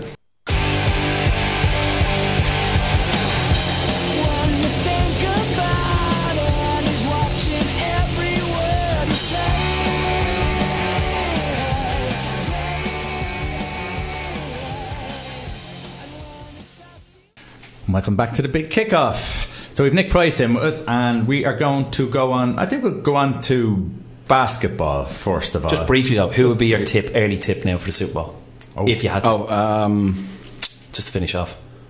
The Packers, I guess I'd have to say. Does that hurt when you say that? It really hurts me to say that. Yeah, I'm gonna have a little cry in the car when I leave here. We'll say Packers and your friends Patriots. That'll hurt them, won't it? That would, yeah. You're going to pay for that. Yeah, I probably will. Yeah. So I'd say Packers and Patriots in the Super Bowl. We'll go with At the Packers. moment, Packers to win. Yeah. Okay. Basketball. Yeah. Give us not even a history, but just give us a background on, who are the big wigs and so forth in basketball. Who's normally up there, like the Patriots would be? Yeah, it would be the last few years anyway. The Golden State Warriors and Cleveland would kind of be the big two. There's this trend, for better or worse, maybe, of kind of super teams, or like an arms race where. As I was mentioning before, you get these players that take less money so that they can kind of sneak in under the salary cap. So you'd have like all the top players, LeBron, Steph Curry, Kevin Durant, are making much less than they could be if they were just the one guy on the team. Yeah, right. Because historically, guys were quite happy to be the big man in the team and earn lots of money. Yeah, they seem to chase a bit more. Championships a little bit more in basketball now. I think it matters. Yeah, particularly once you start to get upwards of 30 and into your early 30s and all that, you start seeing father times coming. Would that have come from the likes of LeBron James because he hadn't won a championship? He was the big guy. He was the big, and he was the original one, kind of. It took him till he went to Miami. Pretty much. So he kind of kicked it out. I mean, there was quote unquote super teams, even like the Bulls in the 90s and all that. But the way, though, they tended to develop kind of organically through drafts and this kind of thing. where LeBron was the one that kicked off the modern kind of arms race of I'm going to Miami. Yeah. I'm getting all my friends. We're all going to make this super team and win championships. And then now everyone else is just playing kind of catch up with that. And which is good. It makes the game exciting, and it's nearly like you're watching the Olympics or an all-star game or something when you're watching just a regular game. But it does leave a lot of teams in the dust. Unfortunately, Chicago also at the moment. And the Knicks. Yeah. The Knicks. The Knicks are arguably, them and the Lakers are the richest teams. They probably would be. And the biggest fans. The Boston Celtics maybe, but but certainly they're the biggest markets, LA and New York. And cannot get a player for love nor money. No, top players. Not at the They're moment. not interested. Not at the moment. The Lakers are looking a bit better. They had the top draft pick last year. They got our second pick maybe, but they got this great kid, LeVar Ball, who looks excellent. Should maybe be the guy of the future. Yeah, and build around him. Kind of rumors circling that this is the last year of LeBron's contract, so he's going to maybe go out to Hollywood. He has homes out there and everything, so he'll have his next super team out there, kind of. But the Knicks are hopeless. Like that's. Plus, he got involved in the whole Trump thing, called him a bum. Did he? Yeah, he called him a bum on Twitter because Steph Curry. You win a championship or whatever sports, and then you go and visit the White House at some stage.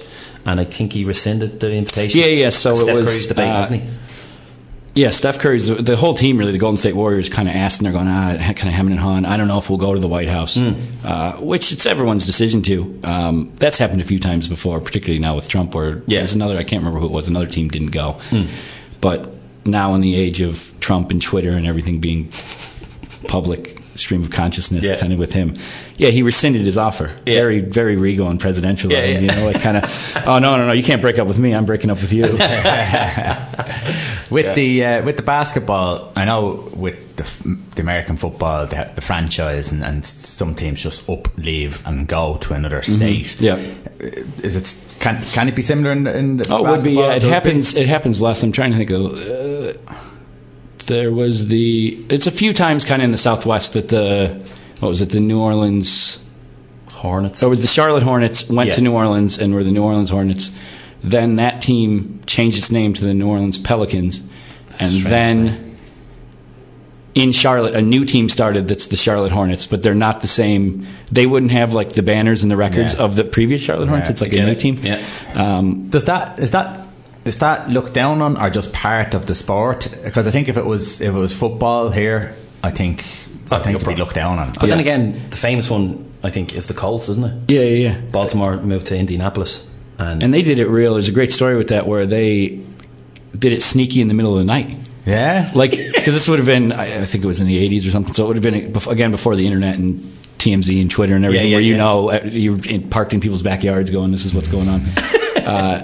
The team, like they'd planned on doing it and were kind of semi-announced it, I think, but then to not piss off fans, they just packed everything up and moved in the middle of the night, like onto the loading trucks and let's go, kind of thing. What do you mean? We've always been here. Because I think it's one of the famous 30 for 30s. I'd love to know how many 30 for 30s is there, because there has to be way more than 30 at this stage, is there? Oh yeah, it started as, I think it was the 30th anniversary of ESPN, the network. All right, we're going to do these 30 documentaries for it, and so it started like that, but now it's on, and there's short films and there's podcasts. But did they still call them kind of 30 for 30? Oh, it's called 30 for 30 under the banner. Because I've watched so many now, I was going to say, I don't think there's 30 anymore. I haven't watched them, so explain. Just type in 30 for 30. ESPN is, well, sure, I'll let Nick take it off, but basically, 30th anniversary. Yeah, so it's the big ESPN in general. It's the big, obviously, sports network in America. So that when it was their 30th anniversary, they did these series of really well done documentaries, sports documentaries, great stories, curated by this guy Bill Simmons, who's like a great sports writer. I like him a whole lot. And they just, they're really, really highly rated and done really well. It's not just kind of thrown together. So then they were so popular, now they've continued with them. But there's there's ones on soccer, like like it's not just the American sports. And there's the two Escobars, it's called. Yeah, that one's really good. That is brilliant. It's about Andres Escobar, who was killed after scoring the own goal and stuff. But it's across the board. But everyone is brilliant. That's the one thing I've said a few times about American documentary. It's everything. There's no kind of, we'll let you in for an hour here, now get lost. It's in America, it's like they're there all day. You'd even look at it's not one of these 30 for 30s, but that Hard Knocks series they do every year. I don't know if you've seen that, where it's really just full access cameras in the locker room, fights and all going on, and they do that, which I would think is a bit distracting, but it seems to be the norm almost now, especially in America. Like when you watch the NFL, that's obviously a couple of months after, but they do kind of the year-long diary of whatever the Super Bowl team was. America's America's team, I think. Yeah, something like that. Yeah. But they're obviously there with every team. Probably all season. Probably, I presume. Because the access is incredible. It's like, how do they do it? And then it's like, well, they obviously have a crew almost that follow every team and will jump in whenever. I think it's basically part of players and coaches' contracts. Because they're on the you have to be sideline. available, and you have to do press conferences, you have to do this. And they go into the dressing room in American sports. Oh, they do, yeah. So the guys are sitting there in a towel. In the birthday suit and going, hi there, ma'am, and answering away. Like, brilliant. It's the cost of admission for getting paid stacks of money, I guess. You know? We were obviously doing a bit of research on our all American sports, but we looked at American commentators. Oh yes. And we have some, because we're onto basketball now, we have some of the best phrases by NBA commentators. Oh, they're the best. Now they seem to have, they want to have their catchphrase. So first one we have down is, what is the first one, Dave? Kodak moment. Kodak moment. Well, I'll go to the second game because it's a little bit clearer. Okay, play. Oh, and he trapped the sledgehammer. But the pass by Paul was perfect. Absolutely perfect. And Aaron Baines, click, click. Welcome to your Kodak moment, my friend. Yeah, I love it. Click, click. Great, yeah. So there's a load of clips then where he goes Kodak And, moment. A few others. We go straight down to the there's one bang. Another commentator has, if you don't like that, you don't like NBA basketball. That's his catchphrase, and he obviously says it all the time. But I want to hear this guy's example, a few examples, because I just love the way This he is said bingo, isn't it? This is the bingo, man. Barron wants a screen. Driving to his left. Down the lane. The kick to Butler for the tie. Bingo! Crawford. He has Favors on him. He'll fire in Favors' face for the win. Bingo! Pablo Prigioni into the corner. 3 ball and he's fouled. Bingo +1! After shooting 65% the first 10 minutes of play. Crawford for 3. Bingo +1! Obviously, bingo isn't enough. Bingo +1 has to come into it. I presume that's for a 3-pointer, is it? It would be, yeah.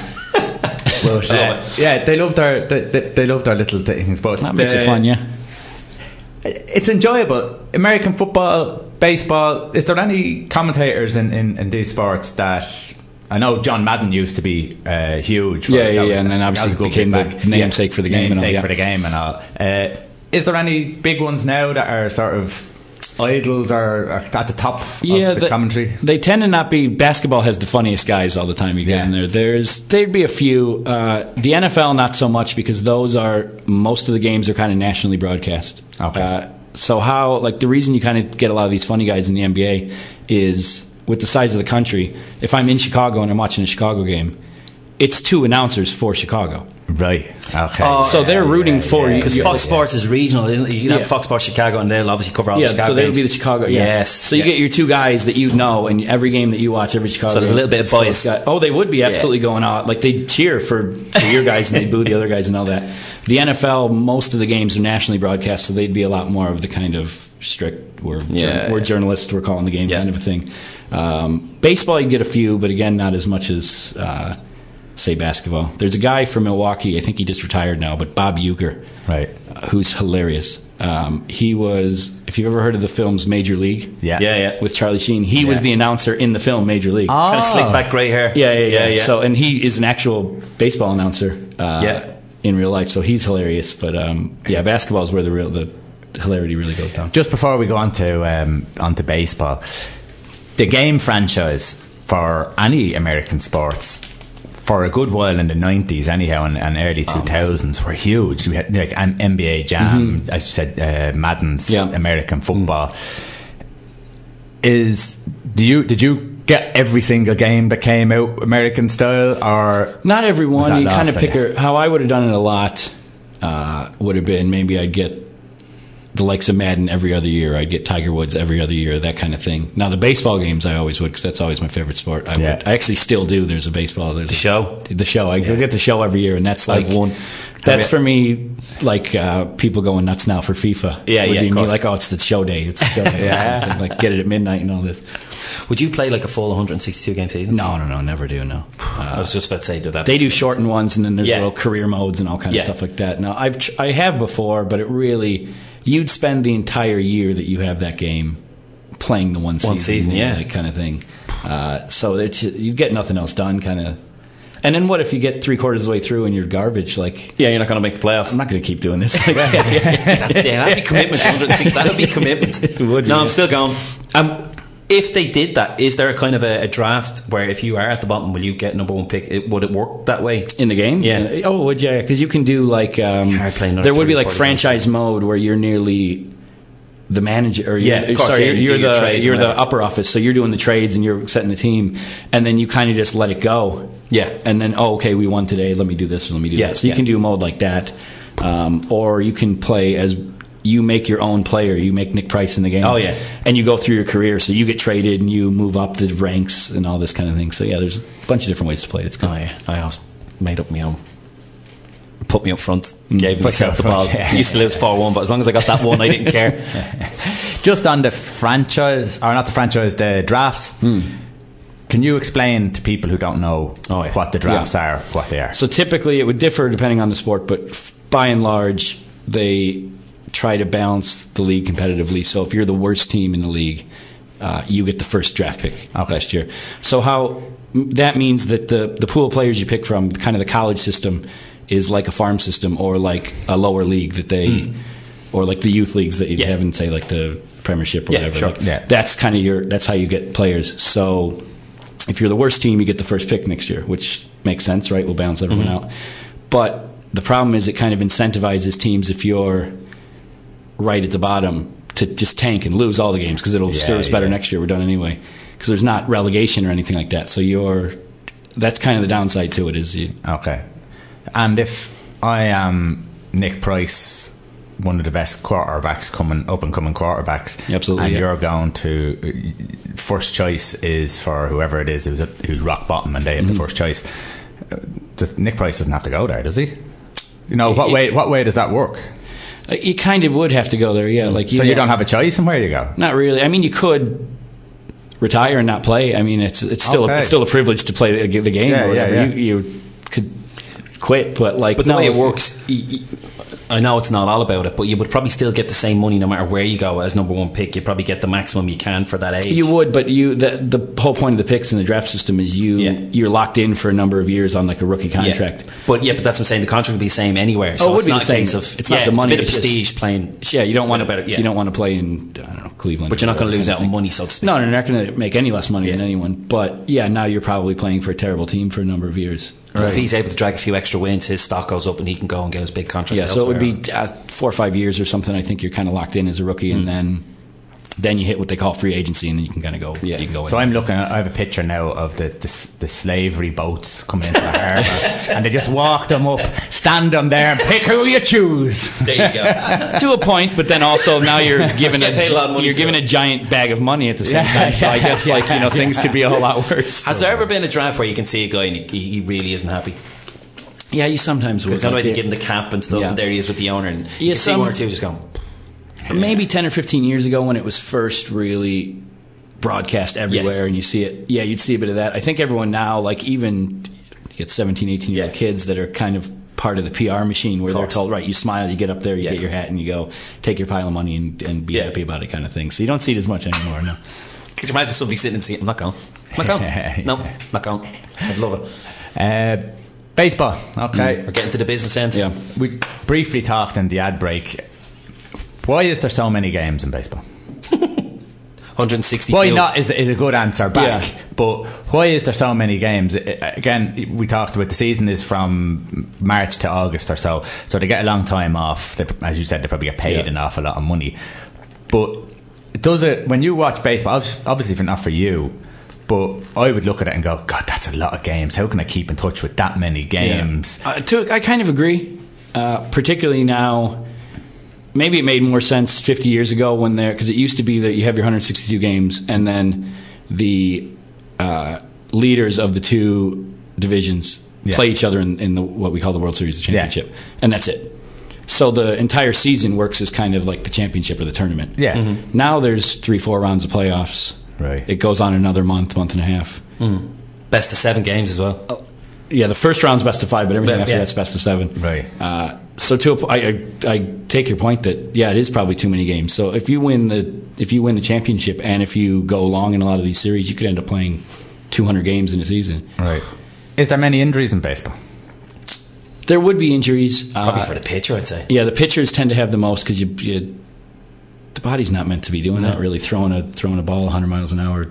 That 90 times a game. I mean, they only play every maybe 5th game, so it might be once a week they play. But still, it takes a toll. So you see a lot of players like their elbows blowing out or their shoulder. You always see it in we go to the films. In the bit, yeah, you know, God, he has a dodgy knee. He's holding his shoulder, and he's going back out, and then he obviously wins. But there always seems to be the old players have all these injuries. Yeah, there would be a ice in the shoulder as soon as the game's over. Yeah, they can't get through life nearly. Yeah, it would be. You would, yeah. So it's repetitive actions, it's a lot of repetitive actions. Oh, it would be, yeah. And then what I was thinking is that they're doing a lot of running, so fatigue's going to have to come into it eventually. Do they have? He's out for muscle tear. He's out for 4 weeks. Oh, they'd have that. Yeah, they would. Yeah, it happens much less than other sports that are contact or even semi-contact. Yeah. Running against each other, but yeah, I don't know what happens. Yeah, I've been to one baseball match. I can't even remember who they were playing. It was the Blue Jays, Toronto Blue Jays, because my family are over there, and it was the one time I was at a baseball game. And I was gutted that I wasn't going to be able to go to another one the next day, because it's not just about the game, it's about everything that's surrounding the game when you're in there for the supporter. It's an event. Oh, it would be, yeah. Isn't it? In between the innings there's something always going on. There's some sort of entertainment always going on. They have weird little mascot races and things going on, and they keep that, and then there's all the crazy food, and there's the guys bringing the beer to you and all. Yeah, and of course, like us, you're able to go and get your beer. Yeah. Like a lot of places here, you can go and get a beer, but you're able to go and get a beer, and it's sunny. Yeah. A lot of the time it's going to be sunny if it's in them months, so it is an enjoyable experience. Oh, it would be, and a lot of the time you go, like I would go to a lot of games with 6, 8, 10 friends, and you're all sitting kind of together in the area. So it is a kind of whole social thing as well. I suppose that's the up part of having so many games. There's probably always tickets available. Yeah. Depending on your team, like Chicago's been very good the last few years anyway. Now it's difficult to get tickets and they get expensive. But certain teams, if you're kind of in the middle of the table or further down, you can walk up any day and get tickets. Yeah. Season tickets got to be expensive. You're talking probably 80 games. It would be 81 games, yeah. So it's they're crazy expensive. I've been on the Chicago Cubs season ticket waiting list for 15 years because they're so popular, and their stadium is right in, kind of similar to Boston in a way, right in a neighborhood of all bars and restaurants, and it's like real nightlife and all that. So the last 20, 25 years, it's been very popular, even when the teams are bad. For the whole, you leave the stadium and now you can go to any number of bars and clubs and things. So it would be, even if I had the money, which I wouldn't, and I live here, which I can't go to games, I'm still kind of still on. Yeah, you still kind of go. People go to the 81 games, I presume. There's some, So if you're, you'd kind of have to be rich anyway to get the season tickets. So presumably you're either retired or you have enough free schedule that you can just go. But there would be a few lunatic kind of fans that you'd. And obviously there's a few day games during the week. How good is it to take a half day out of work and go to a game? It's good, yeah. I'd love that. It's good, yeah. I'm going to the game. I'm off. That's a buzz. And it's timed really well because a lot of the day games might start at 1. Yeah. So it'd be perfect. You finish work till noon, go down the road, go to the game. Yeah, it's good, yeah. Have lunch at the game. I don't know if you've seen it, Nick. Jeff Stelling and Chris Kamara, who are off Soccer Saturday on Sky Sports, they came over to do a little sort of documentary on the All-Ireland Gaelic football. So they were sent down to Kerry to see the lower level sport, and they went through the Iron Islands and all that sort of stuff, and they eventually led up to Croke Park. So there's 8 different things. Watch it on YouTube. AIB. It's really good. But what they couldn't, I suppose not realise, but they couldn't get it into their heads that Leitrim fans were in the same terrace as Carlow fans, and they were all talking, and there was no fighting, and there was no. What way are fans in America? Are they mixed up? Is it just a party atmosphere, or does there be ever crowd trouble or anything like that at games? They are all mixed up. You occasionally get some crowd trouble, but it's very rare. Yeah. My team, the Cubs, our rivals are the St. Louis Cardinals. The cities are maybe 5 hours apart, so often enough you drive. Yeah. I drive down there, they drive up for games when we're playing each other. 99% of people, you're like making jokes at them, your team sucks, and you're laughing back and forth. But then you're arm in arm and you cheers a beer and you go on with it. Occasionally you'd see some fights and things like that, but same as anywhere really, I guess. So. But generally it's a party atmosphere. Yeah, pretty much, yeah. Okay, yeah. All right, we'll stick with the American sports. Where are they? I have to go to a baseball game. Yeah, I know, it's great. I always go in the winner. Ridiculous. I don't know why I said winner. I'm losing my accent already. Listen, we're going to go to an ad break and we come back then. Yeah. Is that all right? You're listening to Liffey Sound, www.liffeysoundfm.ie. Listen online. Community radio at its best. Okay, welcome back to Liffey Sound 96.4 FM. The big kickoff, as you know, that's why you're listening. Nick, hockey. Yeah. What way does it go with American sports? Which is top, which is bottom? Like my rankings, would it be? Just maybe general rankings. Yeah, right. So and then your rankings. Popularity in the country, the NFL for sure would be the most popular. Okay. Then it would probably be kind of a pick'em, baseball, basketball, 2-3, and hockey then would probably be number 4. Okay. And hockey obviously would be distinctively regional as well, I presume. It would be, yeah. So it's huge in Chicago. It'd be huge in obviously Canada and all the northern states. Like actually, the N in NHL, National Hockey League, is Canada, not the United States. Even though there's only a couple of Canadian teams, but that's Canada's sports. Yeah. But I've been to a fair few hockey games when I was over in New York a few times, seeing the Rangers and stuff, and same thing as the experience, and there's plenty going on, but it's the bruising, it's hearing the clash against the walls, and you can hear it. There's not, like, I don't know if they're mic'd up, but you can hear everything. Oh, you can, because it's just that plexiglass or whatever wall. Like, and even you hear when they're hitting the slap shots and all that, you can't help it. Whether you know the game is going well or not, it's a bit like hurling. It's so fast, you can't help it. Your head's going on and you're just waiting for the fight. That's a great sport to watch. I love it in general, but great sport to see live. 100% on TV. It's not great quite so much. I like it on TV, but live it's something else. It really is. Yeah, you get it all. A little birdie told us that it may be your birthday today. Is that correct? It is, yes. It is. You have to think about it. You have to think about it. If I wanted to talk about it. We got a message in from none other than Jurgen Klopp, and he wants to say. Oh, my old mate, yeah, from way back, yeah. He wants to say this to you. So Jurgen, take it away. Hello. I've heard it's your birthday today. So, happy birthday from everybody at Liverpool FC. If you want, you can stop now the video. If not, you have to hear how I'm singing. Happy birthday to you. Happy birthday to you. Happy birthday, Nick, to you. Happy birthday to you. Hey, happy birthday. Thanks a lot, Jurgen. That means a lot to me. Yeah. What age are you now, Nick? 34. Ooh, you're still young. Yeah, still young. That's a more night. Don't like him. But so obviously we have a little present for you, because we're very poor people. So we have our birthday donut for you. I hope you enjoy your donut. Lovely. I haven't eaten breakfast yet, so that's perfect. And of course, we don't have an American football one, so rugby will have to do, but it's the big kick-off. I like rugby, so that suits. Is that all right? Yeah. Happy so birthday. Obviously, being here now, you're a little bit more diluted into Ireland and even suppose UK sports. You obviously have got sucked in by the Premier League. I have, yeah. I would watch it quite a bit. And US MNT, as I now know when I'm reading it, US men's national team. It's not just the US, it's the US men's national team. Okay. Yeah. US MNT. And but who's your team in the Premier League? Tottenham. Not bad. I'll throw it out there that was my team when I moved here. So they weren't exactly hitting the heights. Not at that point. Like my boy was Brad Friedel. Was like, oh, he's on there. It's great. Is that why? Is it because there was an American link? It was a weird thing to move somewhere and be an adult, and they go, right, what team do you like? And there's no regional affiliation. Yeah, of course. Yeah. You don't go. You're not 8, and you don't go, I like these colors or I like this player or whatever. So, kind of went down the line. I went United now. Like they're like the Yankees. I'm not having that. I love them. City, no, you sound too much like United. Yeah.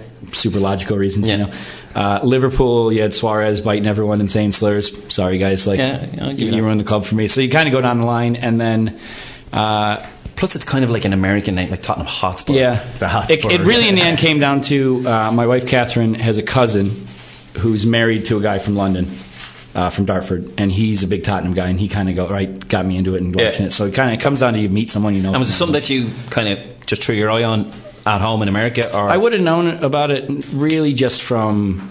I'd always watched the World Cup. I would have always watched like the national team going back to 94 when we had the World Cup, and I can remember that being like a huge deal. And the famous Diana Ross penalty in Chicago. Wasn't that in Chicago? The opening ceremony? Yeah, I think it was, yeah. But I would never really watch the Premiership or anything. I would have caught the odd MLS game, which isn't all that great. Personally, the quality is played. Although the attendances are quite impressive in the MLS. Oh, it is, because it's obviously really it's what we have there, and Yeah. now soccer's become so popular. Yeah. So yeah, people go to the games, but really it just... I'd always cite the stat of a couple of years ago, Robbie Keane was the top goal scorer in the MLS, but he wasn't even starting for the Irish national team. Correct. That just shows the disparity and kind of the quality, you know. No, absolutely. Is the attendances in the MLS more so to do with the different nationalities that are in the country, or do Americans actually make up a good percentage of those? I think it would depend on where you are. Okay. Like Chicago would have a decent like Hispanic population, but not tons necessarily. So I think when I would go to like a Chicago Fire game, it's mostly just Americans. But when you went to if you go to the South or the Southwest, I'm sure it actually is tons of Mexicans and Hispanics and Central Americans all going to the games. Right, I think we're going to have a little footballing story. Gaza footballing story. Legend. Just to throw in there. I'll explain who Gaza is in a few minutes. Okay, and here's Gaza. What can you say about Gascoigne? I remember one of the times I just made a statement in the dressing room. I said, I'm going to buy some fireworks. You know, I'm going to get the kids some fireworks for a wee firework display on the 5th of November, obviously. So he turned to me and winked and said, I'm your man for fireworks, he says. I went, aye, here we go. He said, what do you mean? He said, I can get you £100 box, he says, for a tenner. I said, that's lovely. I said, get me 2 boxes of that, let's be smashing. So he said, the only problem is, he said, I can't tell you where I'm getting them, he said, you need to meet Jimmy, the legendary Jimmy Five Bellies, up the back of the stadium, up the Celtic end, at 8:30 tomorrow morning. I went, okay, so this is some big deal, you know. So anyway, I turned up 8:30, Jimmy's waiting there, opens up his boot, 2 black bin bags, massive things, sticks them in the boot of the car, gives him his 20 quid, away we go. So anyway, that night I opened the box, I better have a look at these fireworks, I said, so there's that radiation stamp right across the box. Biohazard. That's the one. And you know what I'll never forget what it said underneath it. Spectators must be at least 50 metres from detonation. Right? And you've never seen fireworks like these in your life. Honest to God. I'll move the story on. I'll give you an idea. We're coming back the following weekend. My wife and I were coming back from a do in Glasgow, right? About 1:30 in the morning. And she's on the phone to Gascoigne. Gascoigne wasn't to do it. He said, I'll tell you what I'll do. He said, when you get in the house, and remember he lives in the next village, he said, I've got a couple of those rockets left. He said, I'm going to let one off and I'll point it in the direction of your village and let me know if you see it. Right? This is at 1:30, 1:45. I swear to God, Max, 5 minutes going, I thought, I'm just going to go to sleep. And the next minute, boom! Right? And the whole bedroom lights up. Right? Honest to God. And that's just Gascoigne had set off a rocket from the other village to see if we could see it. Needless to say, the story does not have a happy ending, because 15 minutes later, Gascoigne, courtesy of Glasgow's finest, was sitting in a police cell. Good man, Paul, huh? That's just there's 100 stories. He has so many stories. He's unreal, but classic. What was it? Oh, I can't remember the animal, but it's kind of a jungle guy, like exotic animals. Lived nearby, and he got, I want to say, an emu or a llama, but he managed to get one into the car and put it out onto the training field at Tottenham. Yeah, and he didn't train that day because he spent about 4 hours trying to get it back in. And then he got back, and your man goes, "Oh, how did that go, Gaz? Not too bad. Do you want a crocodile for tomorrow?" No, you're all right. Do we got to finish off on, Dave? No, not particularly. It's been a pleasure as always, and I want to thank Nick for coming into us today now, especially on his birthday now. It's much appreciated. Yeah, thank you for having me. Yeah, it was great. Yeah, no, it's been good fun, and obviously it's a bit of a kind of a broad introduction to all us beginners out there, but obviously we'll go into a bit more detail in the next few weeks. I think it will. Let's face it, we've had a few nuggets from America. It's something happens all the time, and we're going to have some fun with this. Yeah. Yep. And obviously coming up, hopefully the Cubs will still be in the playoffs again. We meet again in the next few weeks. Yeah. Are they going to do it? Confidently, could you say, or you're not sure? Like win it all? Yeah. No, probably not. See, this is over, like, was it 90 odd years of hurt? Well, there's a bit of that. There is this thing of they call it like the championship hangover. Right. You don't want it as much. You're a bit you played way more games than you ever used to in your life the year before, so probably not. But look, we're certainly hoping. Okay, we're going to finish off with a song Nick has chosen. Nick, do you want to introduce it? Yeah, it's one of the most American songs I could think of. Bob Seger, Like a Rock.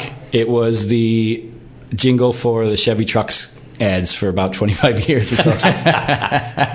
Okay, go America. Have a good weekend.